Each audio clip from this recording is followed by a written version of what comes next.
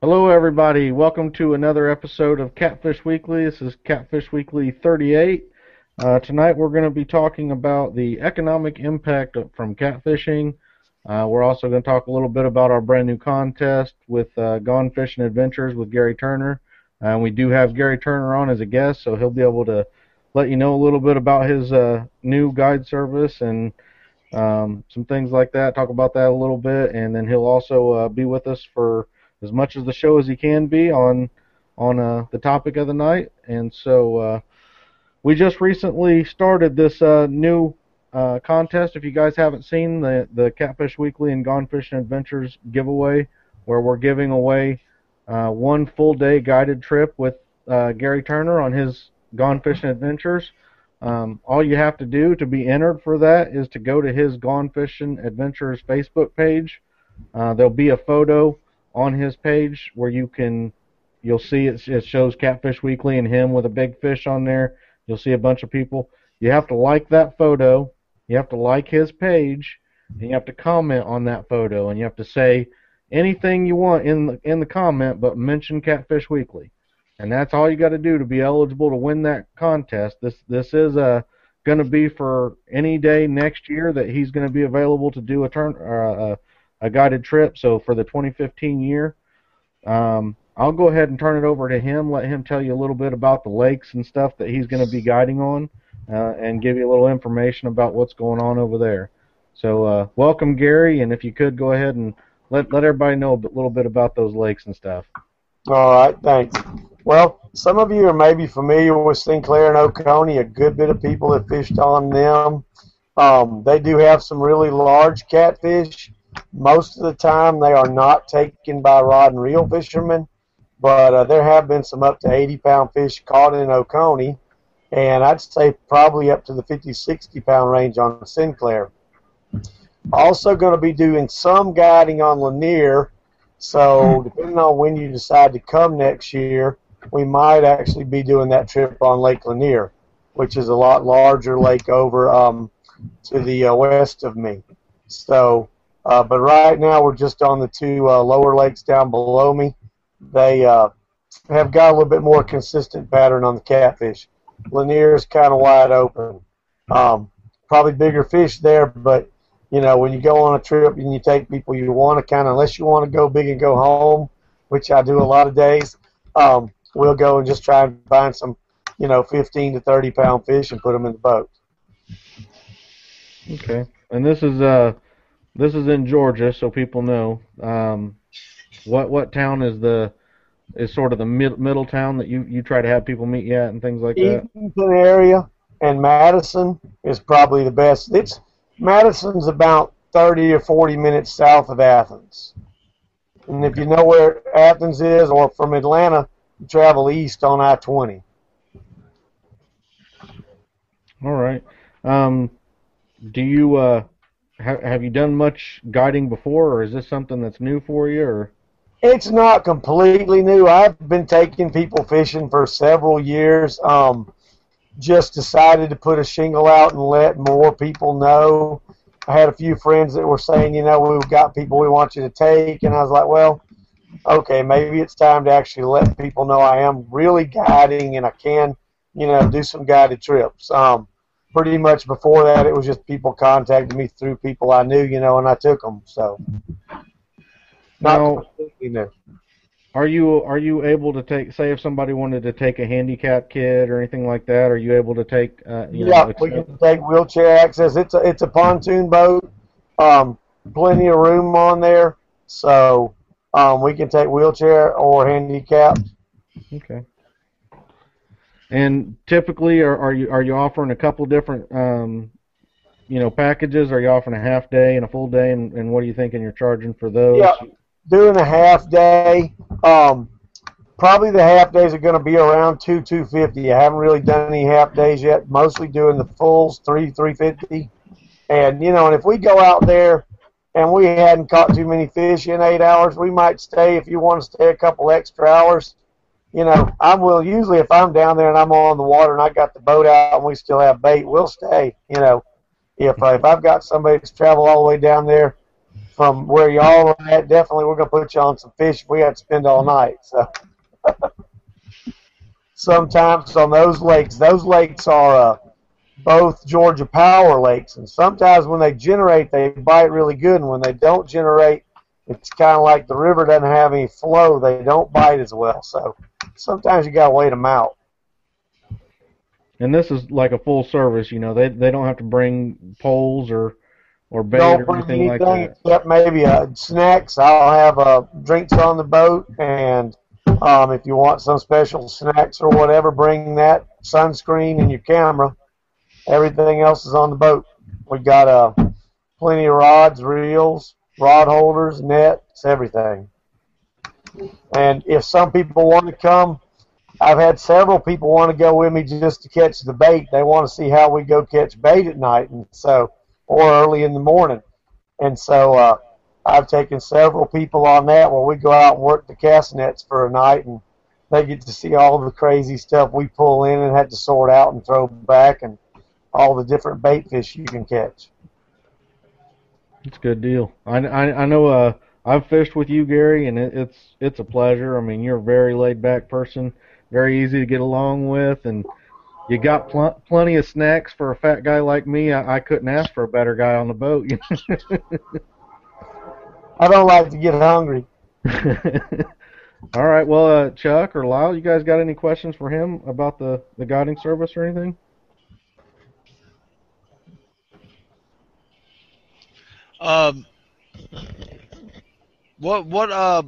What's your hours you like taking people out? Let's say in the late fall and winter time when the winter blues are running good. We're going to try and start out in the morning pretty early. I'll be down there before sunup, probably grabbing some bait. And then if they want to meet me at the dock right at sunup or a little bit before, we'll pull out. And we'll hit a couple spots there close, usually to wherever we put in. And then once it gets good, the sun gets up, we'll move. Maybe do some drifting even, depending on what's going on with the fish and what we're marking. And then we'll usually fish, if we start out at daybreak, we'll usually end up, going till 4 o'clock at least, somewhere in there. You got stuff on the pontoon to block the wind and some propane heaters for sissies like me? Not really too much. Usually in the winter we're going to wear jackets and stuff. I've got a bimini. We can drop a tarp on one side, but most of the time, it's not going to be really cold down here. I mean, I have gone out on some mornings where we had to scrape the ice off the seats, but usually it's not that bad down here.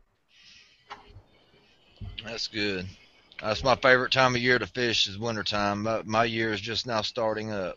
Yeah, when everybody else is hitting the woods, that's when I like to be on the water. I hear you. I'm ready. You got anything for him, Lyle? Yeah, Gary. Do you have is all of your waters? Is it just compoundment lakes, or is there rivers that drain into them, or are you strictly staying on the lakes? We're staying on the lakes mostly, but the rivers do come in. They feed through these lakes. It's a chain. They feed in the top end of them and go out the bottom. Okay, so Georgia Power repumps back through too, besides the river. So Georgia Power really controls most of your current. Well, and that's that's all right if you're in them lakes and you have a little current. I'm sure you'd be welcome all that. Yeah, it gets like a river in places. If you find one of the beach bridges or something and set up right there, you'll think you're on a river when they're pumping hard. I imagine. Now, did I hear you right? And you said that you might do some bumping in the winter down there? Well, it's not as much bumping as we just set them a couple of turns off the bottom and try and just not snag any stumps and just ease down through there with a drift. No, so you're dragging. Yeah. Is your water warm enough year-round down there to do that? I guess it is. We've had good luck with that year-round. We did have a coal plant on the one lake for years, and they shut it down last year, but that was a warm water discharge that everybody liked to go fish in the winter. And it's not there anymore, so that's one thing we did lose, like a national treasure on our lake. Probably a good source of bait too. Yeah, good place to find bait. Um, and you're consistently putting what size fish in the boat? Anywhere from 10 to 25, just depends. And 25 on the lower lake, that's a good sized fish. 21 pounds, I think, was the record up till earlier this year. So, but the fish are getting bigger down there. That lower lake Sinclair doesn't have as much fishing pressure as Oconee. And so those fish are actually starting to grow a little bit. Oconee's got some bruisers. I have a friend that caught a 50-pound flathead there and put it back in when he got done taking pictures with it. And we've seen some up to 80 come out on the trot line, so they're in there. Just a matter of finding them. Well, and evidently these lakes are plumb full of shad or some sort of bait fish for them to feed on. Yeah, a lot of shad. There's a lot of crappie and brim in these lakes they feed on too. But gizzard and threadfin and suckers, a lot of those. Well, awesome. Sounds like a good time. I wish you the best of luck, Gary. All right, thanks, Lyle. Yeah, is there anything else that you want to let everybody know about for your guide service, or do we cover pretty much everything? I think that covered most of it. Okay. Just looking forward to taking some more people fishing and getting some more pictures on the wall. I didn't have very many pictures. I do a lot of fishing myself, so I got a lot of pictures of me hanging on to fish, but it's time to get some more people's pictures up there. Yeah, I seen that you have a website, but it's not set up yet. Do you know when that should be up and going, or? Not sure yet. I hadn't had a lot of time to work on that, but I'm gonna get back to it. Okay. But yeah, we got the website. I got the Facebook page up and just working on that right now. I think it's up to a little bit over 400 likes. That's a good deal. It's only been up not even a week yet, I don't think, right? Not even a week, yeah. Yeah. So just so everybody knows, again, like I said at the beginning of the video, in order to get into the contest to win this guided trip by Gary Turner and Catfish Weekly, all you got to do is go to the Gone Fishing Adventures Facebook page, like his page, look for the contest photo. If you look on the bottom left corner, it's going to say post to wall, and you'll see one by Catfish Weekly. That's the original one. There's also going to be one by Gary Turner. I'll look at those and add those as well. But either of those, you look at the contest photo, you like that photo, and you'll see a bunch of comments.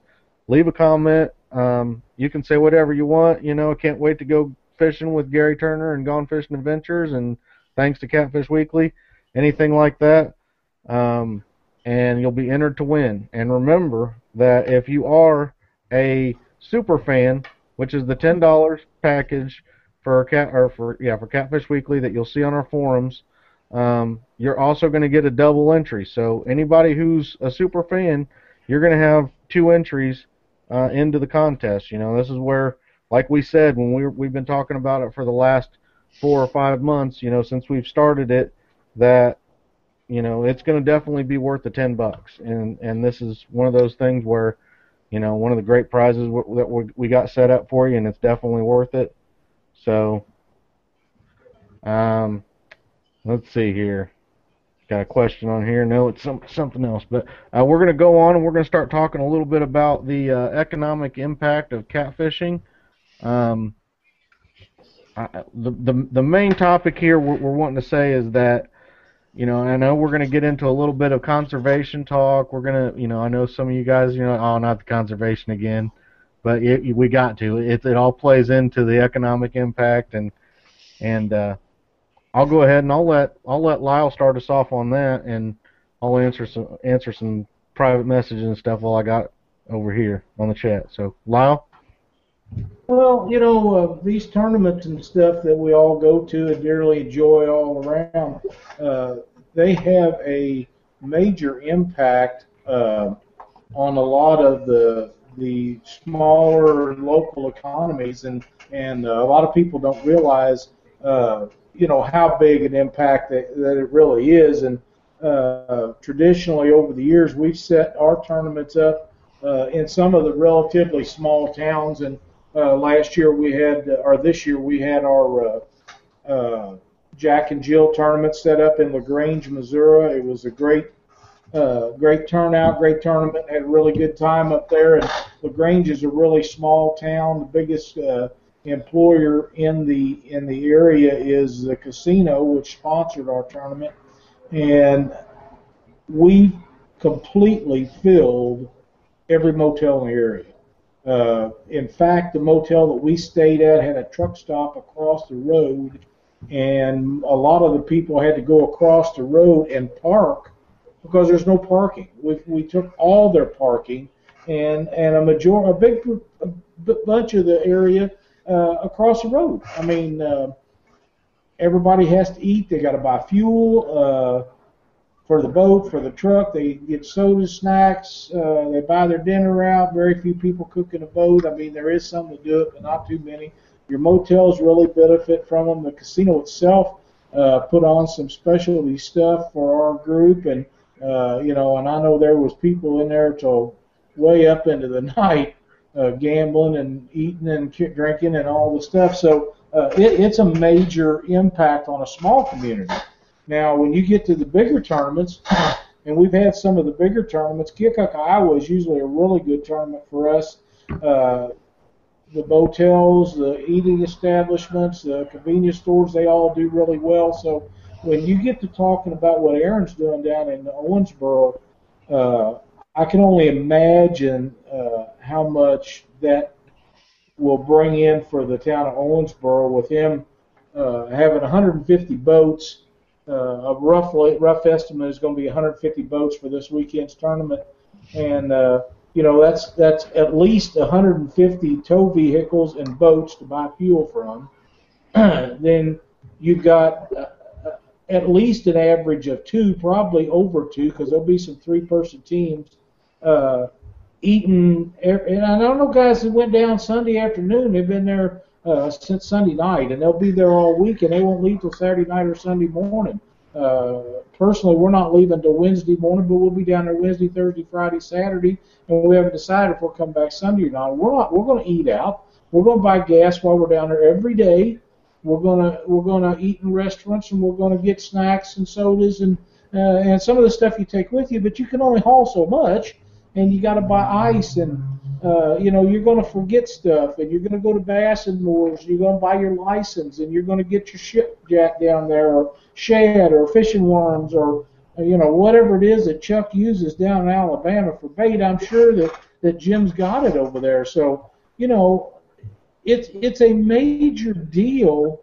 The bigger catfishing gets in the industry, the more economic presence we make on these towns, and the easier it is for us to get in there and be able to hold these great tournaments all over the United States. Yeah.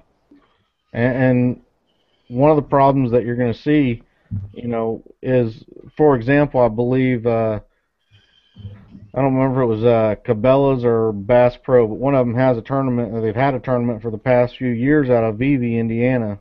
It's got a real nice boat ramp. It's not a very big town at all, but with that big tournament in town, I'm sure that there's no casino there. There's nothing that there's not a lot of industry around there. It's a real little town in Indiana, and that tournament brought a lot of an economy boost to that little tiny town. And the problem is that tournament's not going to be there next year. And I'm not sure if they're ever going to come back. And the reason is that this is one of the pools of the Ohio River between Indiana and Kentucky that has been hit so hard from commercial fishing that the weights just aren't there. The anglers that are coming to this tournament and they're driving from multiple states away, they don't enjoy it. It's just, you don't want to drive that far to basically have a channel catfish tournament. And in the type of river that it was, where it used to take, we got Justin Browning in chat talking about the same thing, where the tournaments used to take 100+ pounds to win. Now you can win these tournaments or get in the money in these tournaments with 30 or 40 pounds. And that's just the reality of the river up here. And when you have, you have a river that is easily able to sustain a large trophy fish, catfish population, and it's just not. and the tournaments really are pretty much the most of the data that you would need. They're going to show you if you get all these tournament directors to keep their files and records of tournament results and stuff. Really, that's going to give you a good indication of how stable that river's catfish population is and what it's doing and how it's acting, and it's shown consistently to be a major decline in the trophy catfish. So, with that happening, you're going to see less and less of these tournaments, and I'm not even talking about big tournaments, because these little, even club trail tournaments that, there's probably 5 or 6 that I can think of off the top of my head in Indiana. And those little guys are going to stop even trying to go to the Ohio River. They're going to start looking at big lakes that are down south in Indiana that have big blues and have big channels and big flatheads, because that's honestly, for the most part, that is what brings anglers to a tournament is wanting to catch a larger catfish. I mean, we fish for catfish because they're one of the biggest freshwater species there are, and so we want to catch a big fish. Me, myself, and a lot of other guys absolutely love and have a passion for the sport of catfishing. I don't have any problem going to catch channel catfish. I love catching channel catfish. I go up north to my lake up north and catch 10 to 15 pounders, and it's a blast. And, but that's the problem, is that down south, the Ohio River and stuff, channel catfish, they don't normally grow to that size, because of the larger flatheads, larger blues, things like that. But believe it or not, like I said in one of the past episodes, these channel catfish down there are actually getting larger because of the other fish, the other big size trophy fish being declined in numbers. So the channel cats are actually growing down there larger than they have in recent years. So. Well, and too, Chris, if you look like in our area here, and I've said this before, it used to be you never heard of anybody going to Alton. Everybody went to Clarksville. That was the go-to place for big fish. Well, they can't commercial fish it successfully in St. Louis and that area, so they go above the Alton Dam, and it used to be 5 fish limit was 150, 170 pounds of fish, and now it's 25, 30 pounds on 3 fish, and the impact that these commercial guys have done on channel cats, people don't realize how devastating it is, because them nets does not know any difference whether it's a flat-headed blue or a channel cat. The reason why they notice the blues so much is because they're bigger and they take more of them out of there. But they have taken the Mississippi River from roughly the Iowa line to just north of St. Louis, to where if you get a 10-pound channel cat, it is a true trophy, because most of them will be in the 2, 3, 4, 5-pound range. You come more likely to catch a giant flathead or a big blue, as poor as the fishing is in some areas, than you are to catch a 10 or 12-pound channel cat, because them guys with them nets, they don't care for channel cat or flathead. It doesn't make any difference. They'll take whatever gets in them. And you know what else those nets don't differentiate between? They don't differentiate between bass, spoonbill, lots of them other fish that people don't really, they don't understand really how big of a bycatch there is in them nets. And that's very true. And right now, the state of Illinois is in such a financial upside down case that they went from having 170 some agents to check people statewide, including commercial guys, to where they're in on the honor system now, and them guys can write down whatever they want, send it in, and they're accepting that because they don't have enough manpower. They only got like 60 some agents in the whole state, so they don't have enough manpower to go out and check them to see if they're lying about what they take. So if they catch 1,000 pounds today and they only write down that they caught 100 pounds, there's nobody to make them stand up for the difference. And as long as it's like that, and they keep wasting their money on things that they do instead of the benefit of the river system, it's going to continue to decline. Yeah, and I'll go. If Chuck, you got anything to say? Because I don't want to keep talking and not let you have a chance to chime in, or Gary, either one of you guys. But Well, what y'all were talking about the bycatch is true. You know, that's where the other sportsmen that, you know, they might not care for catfishing, but the bass guys, you know, if they looked into how many bycatch of their prize fish were getting in the nets also, that would be a place maybe there's a little bit more support, because there is a lot more support for those little green fish. Well, one thing about the bass being in the nets, most of the time they'll throw them out because nobody wants to eat them. Yeah. You know, they're not considered a prize eating fish. Although I've ate them and they're not terribly bad. I mean, they're not catfish or crappie quality, but you know they are edible. But most of the time they'll throw them out, just like they'll throw a carp out, because they can't readily sell them like they can the others, and that's the only reason. But you're right. If they go in there and they catch a bunch of them green carp and start throwing them in their buckets and taking them to the fish market, that bass people will come unglued, and rightfully so. But we don't have the support behind the catfishing part that they do for their bass. Yep. And I would say even a lot of them, though, you know, I mean, a lot of commercial guys don't check that net every single day. So how many of that bycatch is dying? You know, it's dying in the net or being picked at by something else outside the net or whatever. Yep, they just get, you know, if they die, they just throw them out in their turtle bait from that point on. That's what we see with the trot lines. Sometimes they put them out and bait them, don't come back for 3 days. When they pull them up, they've got dead fish. Well, they just unhook them and put them back in the water. Yeah. Wasteful. Yeah, the big tournaments, you know, for example, Indiana and Kentucky, you know, between the two, we have the Rising Sun tournament. We have Monsters on the Ohio. Even in the Lake of Indiana, we, you know, up north, or not up north, actually down south, but the ICA had the tournament. But between each of those tournaments, all have about 130 plus boats, and they're some of the biggest catfish tournaments in the country.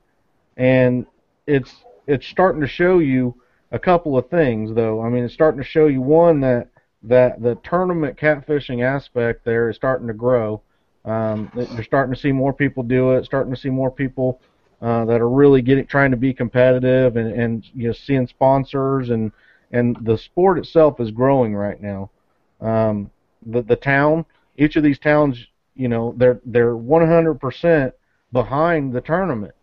Now, the fishing in both of these, or all of these stretches of water, is not phenomenal at all. I mean, it's a very, you know, if you start looking at a bunch of other waterways, there's a lot better water out there with bigger fish, and it's really, it'll be there. It'll be where Indiana and Kentucky's at right now with these large tournaments. They're not far out right now. With the way catfishing is growing, like I'm saying, people are going to go where the fish are. And if we're not going to protect these fish in this water, you're going to see Monsters on the Ohio being in, you know, Missouri or Kansas or somewhere like that. It's not going to be on the Kentucky-Indiana waterway. You're not going to see Rising Sun. Or if you do, they're not going to be of the same quality or stature that they've ever been before. You know, it'll be something that it'll be talked about in its heyday. You know, it used to be this, it used to be that, and you got, I guess it's like, I think it was West Virginia or somewhere where they're talking about. I just seen recently they're starting to target the blue catfish, calling them invasive species. That's a really bad thing. I mean, for me, that's the type of people we need to get behind and try to help out almost as soon as possible, because with the sport growing the way it is right now, and that some of the DNR that are being pressured by other species anglers and things like that, because most of the time all this is them saying that the blue catfish is an invasive species, is that the bass guys or whatever feel like the blue catfish are eating the bass, and they're putting pressure on the DNR to get something in effect to stop that, which it really isn't going to do that. It's not going to change anything. And they are eating. They are eating. They've always been eating. That's the circle of life. Yeah, they've always been doing it. They're, you know, I mean, they're there. These states have great fisheries with the James River, things like that. The Ohio, up in the Virginia area, Pennsylvania area. These rivers are really starting to get to where our water was. I mean, it's definitely on the rise of larger trophy size fish, and I mean, if we don't get behind them and everything, they're going to start seeing these big tournaments there as well. You're going to start seeing, if unless these DNRs start doing these things, you're going to see these big tournaments start showing up all up these rivers in these towns, and really having a almost absolutely free economic boost to these states. I mean, if I were a state senator or anybody where I could get some laws changed in my state or help protecting them, I'd be doing it, because to me this is a almost absolutely free investment for my state to bring money into my state. It's going to do it year after year.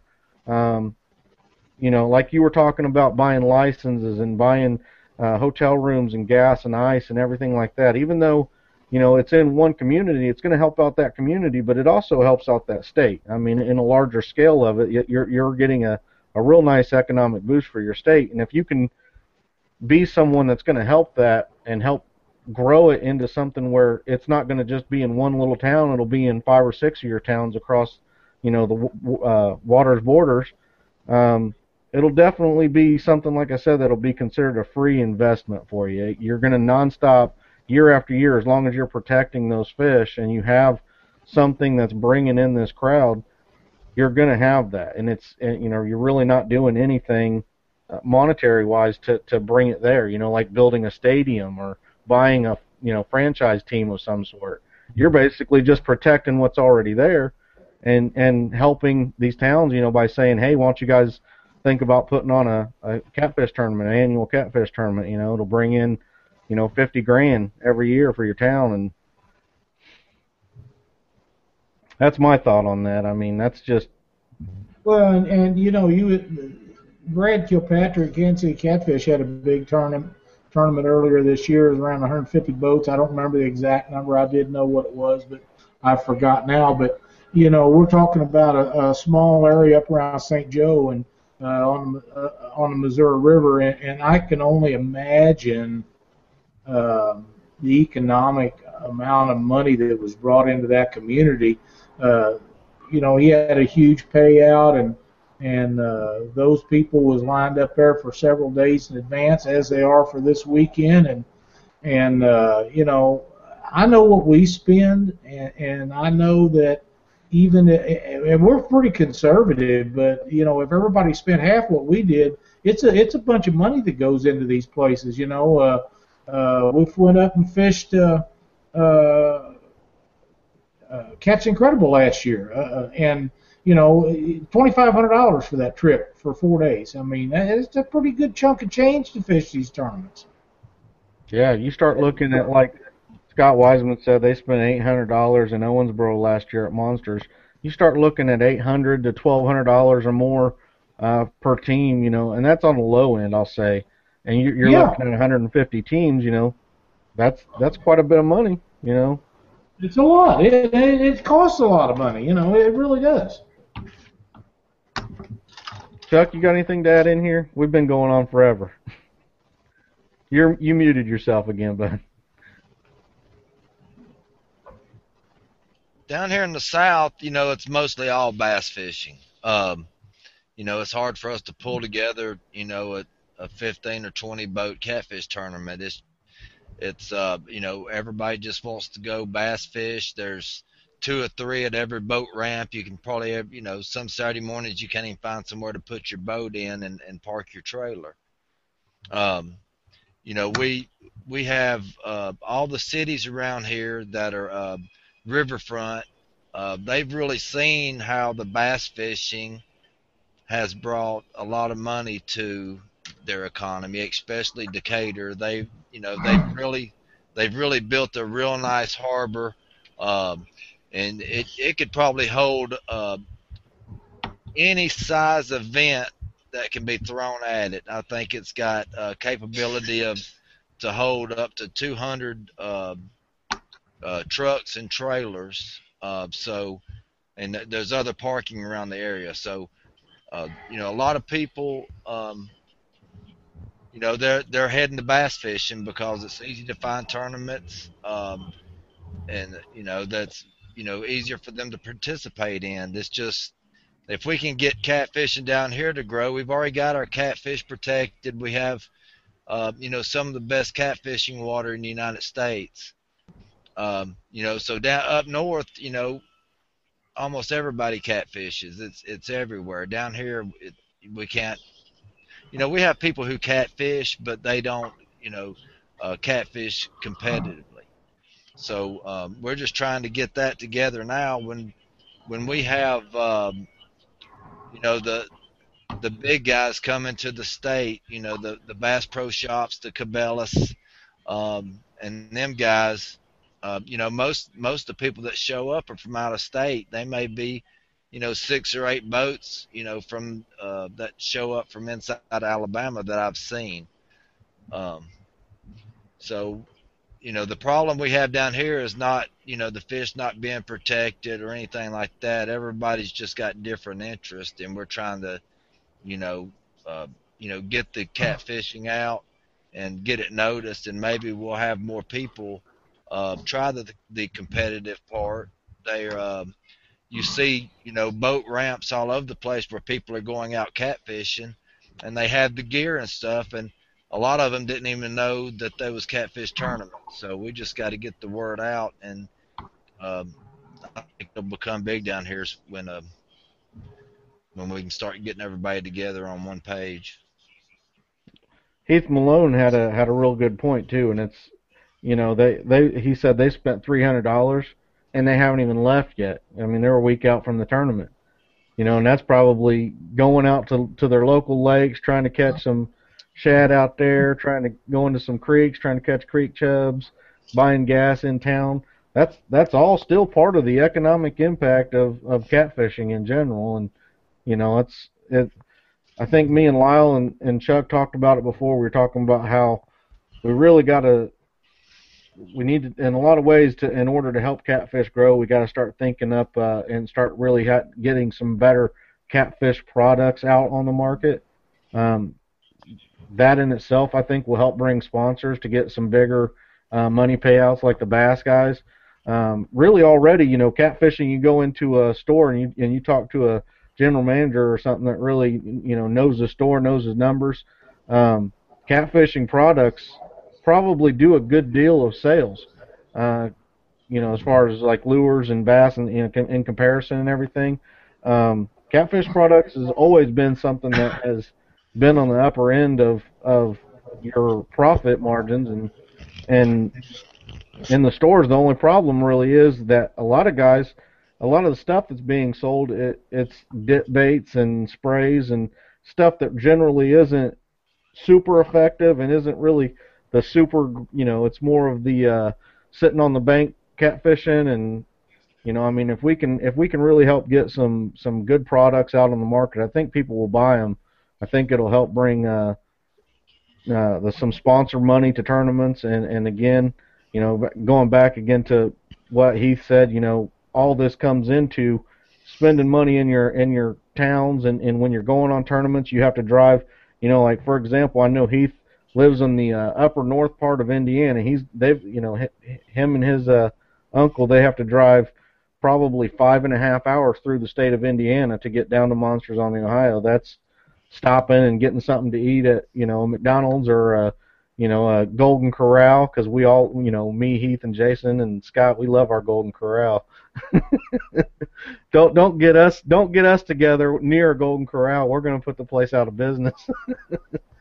But yeah, you got to stop and you got to get gas and all of this. All of these tournaments, and like I said, doesn't got to be a Monsters on the Ohio 150 boat tournament. These little tournaments. The ICA has tournaments all over the state, and Jason and Heath and myself, we're normally driving 3 hours to just about any tournament there is on a lake. It could be a channel cat tournament, but we're stopping and getting gas. We're buying, line or something at the store, and it really it is a huge economic impact, I believe. Well, and if you think these people don't take these small tournaments as serious as they do these big ones, you're badly mistaken. It doesn't matter if you're fishing a 10 boat tournament on the Wabash over in your area, or you're going down to fish with Aaron, if they're entered in that tournament, they're going to win it just as bad. You know, More serious. They feel like they can compete, or they wouldn't be there. I mean, that's just the way it is. So if it takes $10 extra, or in the case of going to Owensboro, $100 extra, they'll spend that money if they think that'll make them competitive. That's just the way it is. Yeah, and I mean, we're all about, the states and stuff are all about trying to figure out ways to get people to come off that dollar. This is their passions. Their passions are the ways they're going to make them come off of that dollar. And like I said, with catfishing growing the way it is, it's definitely, I can see it in even brand new members, just the almost immediate addiction. People that have came from crappie fishing, or crappie fishing as you guys call it. Up here we call it crappie fishing, but but the immediate attraction of catching these big fish, they catch one 15, 20-pound, channel cat or flathead or blue, and it's an immediate thrill. I mean, it's nothing that, compared to their crappie or crappie and, bass and things like that, they're really absolutely just, they're done. That's it. I'm a catfisherman now. And that's not all of them, but a lot. It's the same way with the guys up north. They talk about these giant walleye weigh 4 or 5 pounds, 6, 8, and these muskies. Oh my God, they're 30 inches long. Well, that's nothing. Compared to a true trophy catfish. I mean, them blues will still eat them fish. It don't make no difference, them blues. So a 6, 8 pound trophy walleye is just a dinner bell for a blue or a flathead. It's just the way it is. That is the true competitor, the true predator in fresh water is the flatheads and blues, and they can say what they want about the rest of that stuff. If you want to catch the king of the king fish in fresh water, then you're fishing for catfish. Yeah. Before we go on a little bit, I'm gonna do the angler spotlight. The guys that have been posting on our Facebook page, I'll say your name. Darren Maddox. I can't read my own handwriting, but Michael Bryant, Michael Bryant. That's what it is. Michael Bryant. Larry Shepard Jr., Bill Byers, Joshua David Harley. Thank you guys for posting on the Catfish Weekly Facebook page. We really appreciate it. Even if it's just questions or videos or pictures, we really like the content on there. So anybody and everybody, just post something on there if you can. Post a picture of your biggest fish you caught or the smallest fish you caught, something funny. If you got a fish slapping you in the face, that's great. We love that. Just post whatever you can on there. Also, we want to let everybody know again, For Monsters on the Ohio, we will be filming Thursday from 3 to 5 p.m. at Bass & More. So if you want to come out, say hello, get on the show, possibly get a little interview or whatever, come out to Bass & More.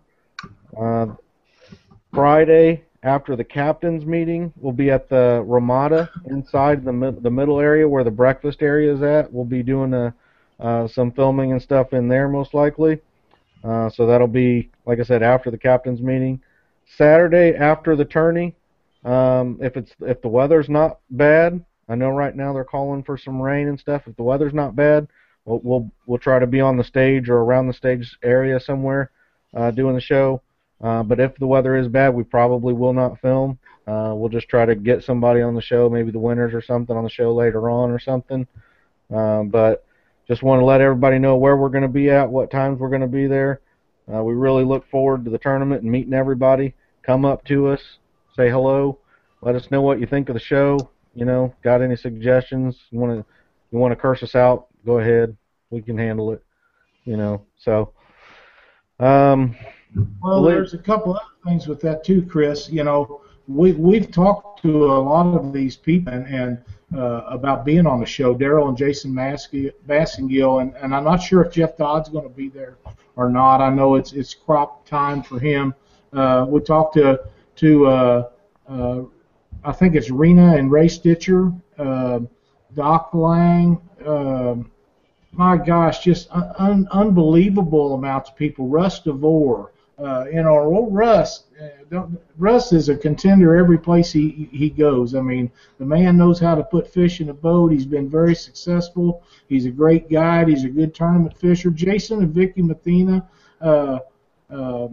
Justin Wolf. I've asked and talked to all these people, and we're going to have a bunch of people if they can coordinate their schedules with what we've got going, that'll be on there. And if it's not pouring down rain where we can set something up, it'd really be cool if we could get some of the people to place or win this tournament down there to get on there. But the way they're talking about this rain, it may be tough for us, but if it's possible, we're going to try to get her done.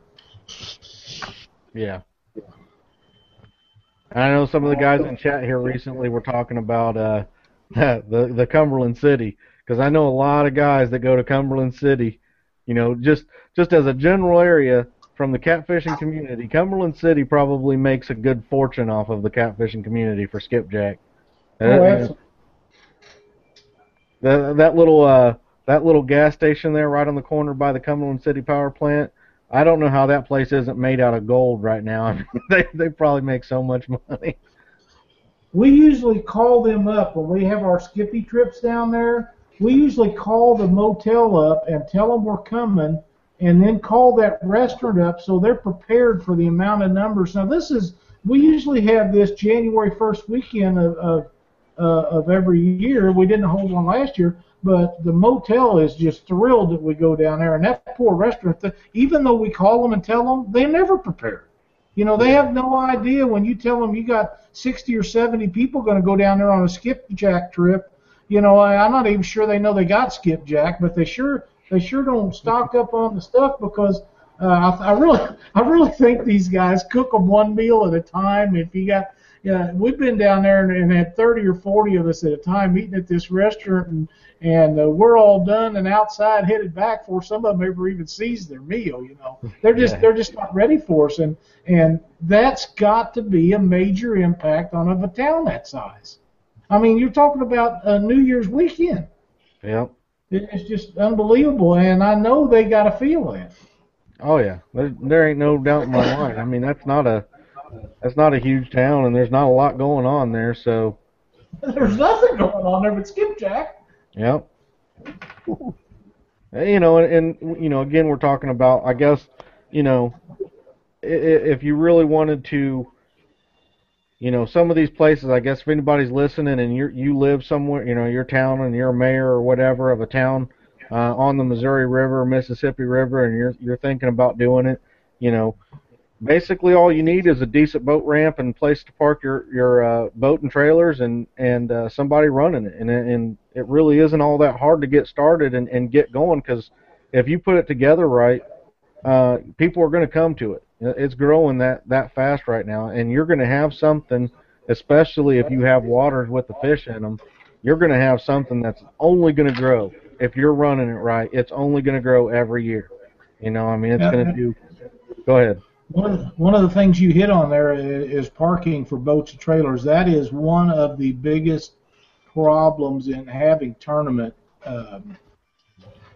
catfish tournaments, is the fact that so many of these places, when they built them, they didn't set them up for 50 boats or 100 boats or 150 boats. When they built these things and built their parking areas, they were figuring on a big day they'd have 20 or 30 boats and trailers, and then they'd have a parking place or two if somebody just wanted to walk around. But so many of these places are not set up and equipped to have 50 or 100 boats at a tournament, and when you're setting them up, you can just about, when you're starting out in a tournament, you can just about have one anywhere. But as you grow, and believe me, you will, like Chris said, if you do it correctly at all, you'll have 10, 12 boats the first 2 or 3 tournaments, and the next thing you know, you're having 20 or 30 or 40 or 50, and then you got to start looking at where you're having them to make sure you have parking area, make sure you have areas for people to park that just want to come watch the weigh-ins, and for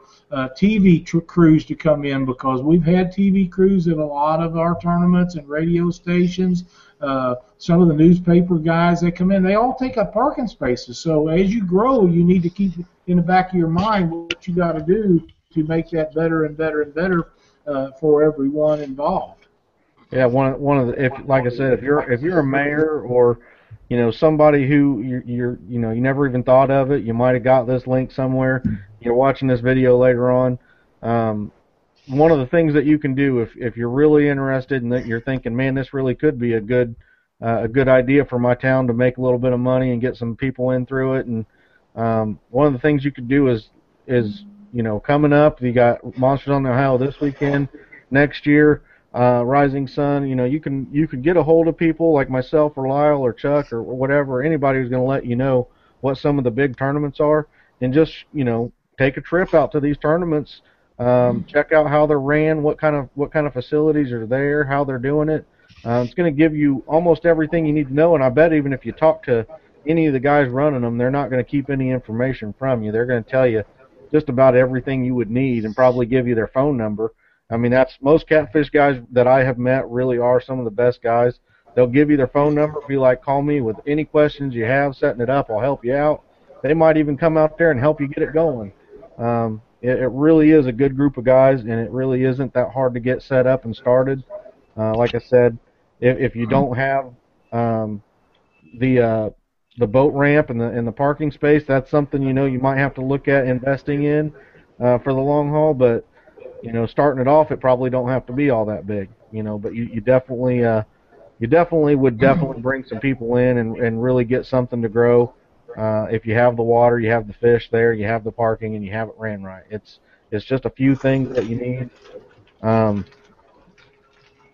But I think you was talking about helping these guys get started. We touched on that with Aaron here a couple of weeks ago, and Aaron, I know, would be glad to tell anybody anything they want to know, as I have done it to a lot of these guys starting out these little trails. But bear in mind, when you're at a tournament of any size, there is so much stuff going on that if you just leave your number with the guy or get his and let him call you after the tournament or another day, it'll make a huge impact on him, because right now, I talked with Aaron over the weekend, and I know he's slammed with everything he's got going, and it's that way before any tournament. And if you start doing them, you'll understand about a week ahead of time, things start snowballing, and when it comes down to the day of the tournament, nobody has really got time to sit down with you and do that. It's not that they don't want to, because we all would be happy to help you any way we can, but please understand that when you're trying to do a weigh-in or take entries or check live wells, you just don't have time for all that. Yeah, no, make sure you check on liability insurance. That's a big thing that a lot of people don't do. And a lot of times you can even get a barter, get with the insurance company and say, hey, I'll advertise for you all year. I'll hang banners up. We'll just trade out liability insurance for the year. That's one thing with the bass fishing. They thought outside the box. You'll see these boats with Geico on the side. You'll see, the G-Man with Toyota. Toyota don't have nothing to do with bass fishing, but they haul the boats. And, if you start these little trails, just don't think about going after the little catfishing merchandise. Think about other things that can, benefit these other businesses that have to do with catfish. People's got to have liability insurance. You got to have liability and full coverage on your cars. Get with these insurance companies and all this. Try to get sponsorships from them to help you out. And, just think outside the box, and there's all kind of people you can get to help you out with these things. One other thing that I'll mention, too, if you're interested in starting a tournament trail of any kind, remember that any time that there is money exchanged in prizes or purchase of anything, you must have certified legal for trade scales. They're not the ones that you use for the post office or something like that, so don't get yourself in trouble. We had not bought a permit last year at a tournament, and it ended up costing us $200 fine because we didn't get a permit. We was told we didn't need one, and when we got there, we had to have one. Make yourself aware of all your presents. Here, one other thing, too, while we're on the economic stint of tournaments, I see that Brad Durick just signed on. Glad to have you on tonight, Brad. These guides in these areas where they're holding tournaments, I know several people that'll go into a place down in Texas the first part of the year, or they'll go out to where there's a big Cabela's or Bass Pro tournament down south or out east or something, place they haven't been, and they'll go in there and they'll hire a guide for a day or two to take them out and show them not necessarily spots they're fishing, but what they're looking for and what they're using for bait and where to find bait. So that's something else we hadn't even picked up on, but these guides actually do pretty well before some of these bigger tournaments in certain areas. Yeah, he also. Now you gotta explain that permit again. You gotta buy a permit and have your scales checked, or how does that work on that legal? The certified scales is a legal for trade scale, and you buy them, and you have the State Department. It's a Department of Agriculture, the weights and measures. Same people that check your gas pumps stuff. They come by my house once a year and check our scales, and they put a sticker on it. If you don't have and if they're not legal for trade scales, they won't even do it. But if you don't have that sticker, you're not allowed to do anything, whether it be give away prize money or weigh something you're selling, without having scales like that. And they must be checked annually. What was the other thing you asked? That was it. I just didn't know, if how you got it certified and everything. I understand now, because they do, like, we have people come by and calibrate ours and put new stickers on them at work. So you just have to do about the same thing. Yeah, basically the same. And like I say, anytime money's exchanging hands, you have to have that done. It's just another expensive part of having it, and that's why people don't understand. So, whoa, I want you to have 100%. Well, you can't have 100% payouts. If you do, you're paying out $500 or $600 every time you have a tournament out of your hip pocket. Nobody can stand it for so long. I mean, that's why that's like that. There's so much expense and hidden expense in having tournaments that people do not see or understand, or most of the time they don't even care. They just want you to pay out the most you can and have a good turnout and run it correctly, and then that's all you can ask of anybody. Yeah, because, the way I always thought about it, if the scales are off a little bit, no big deal, because everybody's using the same scale. Yeah. That's exactly right. Same for everybody, but that doesn't make it legal. Right. Okay, I understand that. I didn't know. That's something everybody needs to know right there. And also, Brad was saying that he thinks promoting the community and what it has to offer is really the way you need to go about it for day-to-day use. And like Monsters on the Ohio does, it's a good example of what he's saying here. Some of the restaurants, they say that, if you keep your receipt from eating at our restaurant the night before or whatever, anytime the week before Monsters, if you catch big fish there and you have a receipt from this restaurant that you ate there, they're going to give you another $500. That's the way that. What's that? They had that at Monsters last year. Yeah, that's the way that the community, that the tournament can help back the community, and the community can help back the tournament. They sort of will go hand in hand with helping each other. And if you're a tournament director, or a mayor or anybody who's wanting to do this, that's how you can really make it bigger, is because of the social media and everything that the way we have it right now. Things can spread like wildfire. Bass and More, they gave away a free $200 entry for anybody who spent more than $20 the past month or 2 months or something like that. So the guys who have a business, a small business in these local communities, you also got to get into the tournament as well. Talk to the director, say, hey, I'm willing to do this for you, and just throw me on your banner or advertise for me and let them know that this is going on. That's going to bring, guys in to do that, get you in for that as well. He was also saying that that his guide service has an economic impact of about $500,000 per year for his local area. That's not what he makes. That's what he says that his business as a guide service in his area is bringing into that local economy. And that's in gas and food and hotels and entertainment and all that stuff. But yeah, it does definitely help to have the local things, the attractions, the things that are going to help keep people entertained or keep people fed or anything that could be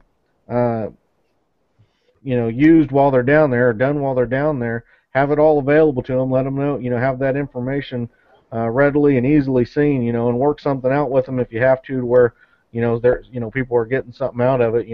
Most of the time, that $500 that they're giving away, they're going to be jam packed like Lyle was talking about. That little tiny restaurant down in Cumberland City, they make a good amount of profit off of the number of guys that come in off a couple of days, and that's something that it's almost like a Christmas bonus. I mean, it's not something they have to get every year or anything, but if that's there, that's extra money coming in for that small business, and that's going to help them out and keep them running and keep them in, keep them a couple people employed or something like that. So that's definitely all good information there, Brad. Appreciate you helping us out and letting us know what you're saying there. You did start off by saying that your local tournaments weren't necessarily bringing in the impact that you wanted to.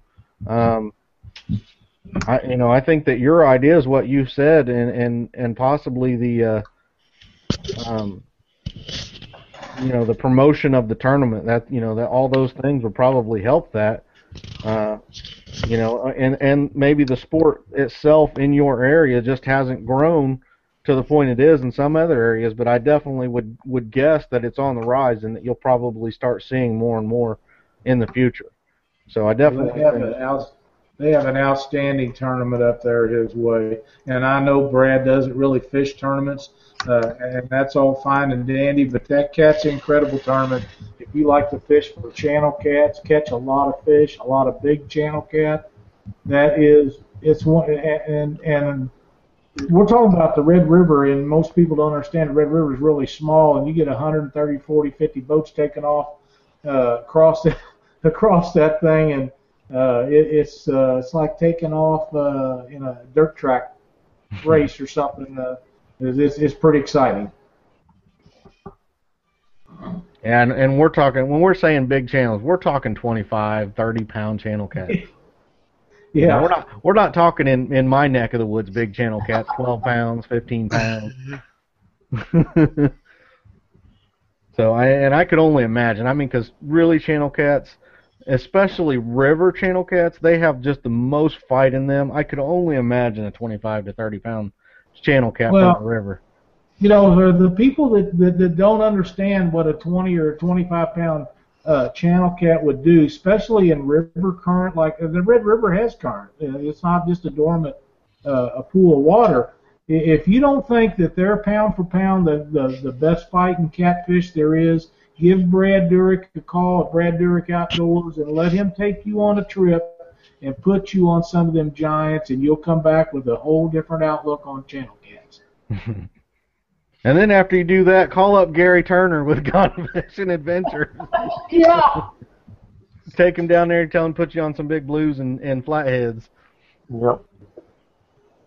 But you guys got anything else for the topic of the night? I didn't know that Gary was a flatheader. I thought all he done was fish for blues. Oh, no, I like picking up the flatheads. I didn't realize that are you guiding for flatheads too then? I must have missed something here. Yeah, we'll pick up flatheads too. Oh, baby. So yeah, we like dragging them out of the woods. They're the king of cats. I'd love to catch them more than anything in the world. So you're going to do some all-nighters next year on flatheads? Oh, yeah. We did a bunch of all-nighters this year and all day the next day, too. we took one trip, we stayed out 34 hours. The same guys, you took different people out? No, that was the same guys. Me and a couple of my buddies just went out and stayed out and stayed out and stayed out. we had a big cooler full of food and drinks. We just stayed on the boat. That sounds right. about like some crap I pull. Well, if we don't got anything else on the topic, we can go ahead and do our closing statements. I'll go ahead and let Gary start us off. If you just want to thank, if you got any sponsors or anything else you want to say, you can start us off there, Gary. Well, I appreciate Dave at Bottom Dwellers and Lyle at Black Horse Custom Rods and Columbia and Hydroglow lights. I don't know how many of y'all are using the Hydroglows up there, but down here we love using those things for the bait attractors. And then we catch the fish off of them. It brings in the bait sometimes when you need it. You put those lights down and glow them up. And appreciate everybody on the show tonight. Thanks for letting me be on. Not a problem. Thanks for coming on. All right. Thank you. All right, Chuck. I don't have anything right now. You go ahead, Chris. Or Lyle. Just wanted to make sure everybody remembers that October 25th to 26th, Twitzy Cat Outdoors, you have our last tournament of the year, Keokuk, Iowa, 2-day event. $200 entry fee. Come up and join us. Be a great time. Fish should be biting really good. Looking forward to seeing everybody this week down at Owensboro, Kentucky. Aaron's been working really hard to make this a great tournament. I know it will be. It always is. If we got some bad weather, we'll all just deal with it. It's not, it's not nothing that none of us have ever seen or not seen before. So we'll go in and we'll have a good time regardless and stop by. We're at Bass and More and see us down there at the Ramada. I want to thank the guys at Bass and More again for letting us have a spot in there to do the show Thursday. I talked to Jim yesterday on the phone, and outstanding guy. He is really putting some stuff together for Aaron in this tournament, and a great sponsor. He'll have all your bait and stuff that you don't have, and hooks and whatever else you need locally there. So stop in and tell him hey. And I did ask him also about license, because all of us out-of-staters will have to get licensed, and he has everything ready to go to take care of everything we need. All right. Again, I'll thank Gary for coming on and for doing the giveaway that he's generously gave us to do for the next 2 months. By the way, I didn't let everybody know that'll be going on for 2 months. For all of October and all of November, you're going to have quite a bit of time to get over there and like that Facebook page of his and that picture and comment on it. For such a big prize, we definitely wanted to give people more of an opportunity to get on there and be entered for it. So again, thank you, Gary, for that. That's mighty gracious of you. I really appreciate it. We really appreciate it. And I know I'm looking forward to taking somebody fishing. I know that whoever goes with you is going to have a good time. So I can almost guarantee that. Again, we do have advertising available on the website, catfishweekly.com. You'll see 3 or 4. I think there's 4 for sure, but one's not up yet. I'm still waiting on that graphic, but we have more advertising spots available. You can see the price, the prices that would be there on the website. Also, like Lyle said, we hope to see you on Monsters on the Ohio. Come up, say something to us, say hello. Got any comments or questions or anything like that? Feel free to ask us. I believe the next tournament for ICA is going to be a week or 2 after. I can tell you, I didn't have that ready. I apologize. The 25th, the 25th is the final points tournament for the ICA. That'll be in Tell City. And then the 26th is the Classic. You do have to fish the Classic. You had to fish 6 of the 8 points tournaments, but anybody can fish the final points tournament. You do have to be a member though. $25 membership fee, $60 entry fee. They're both going to be out of the same ramp in Tell City. Scott told me his graphic is done, so it should be up sometime soon. So again, everybody, thanks for watching. Keep watching the show. Post on the Facebook page. We really appreciate it. And until next time, and especially at Monsters on the Ohio, stay out of my spot.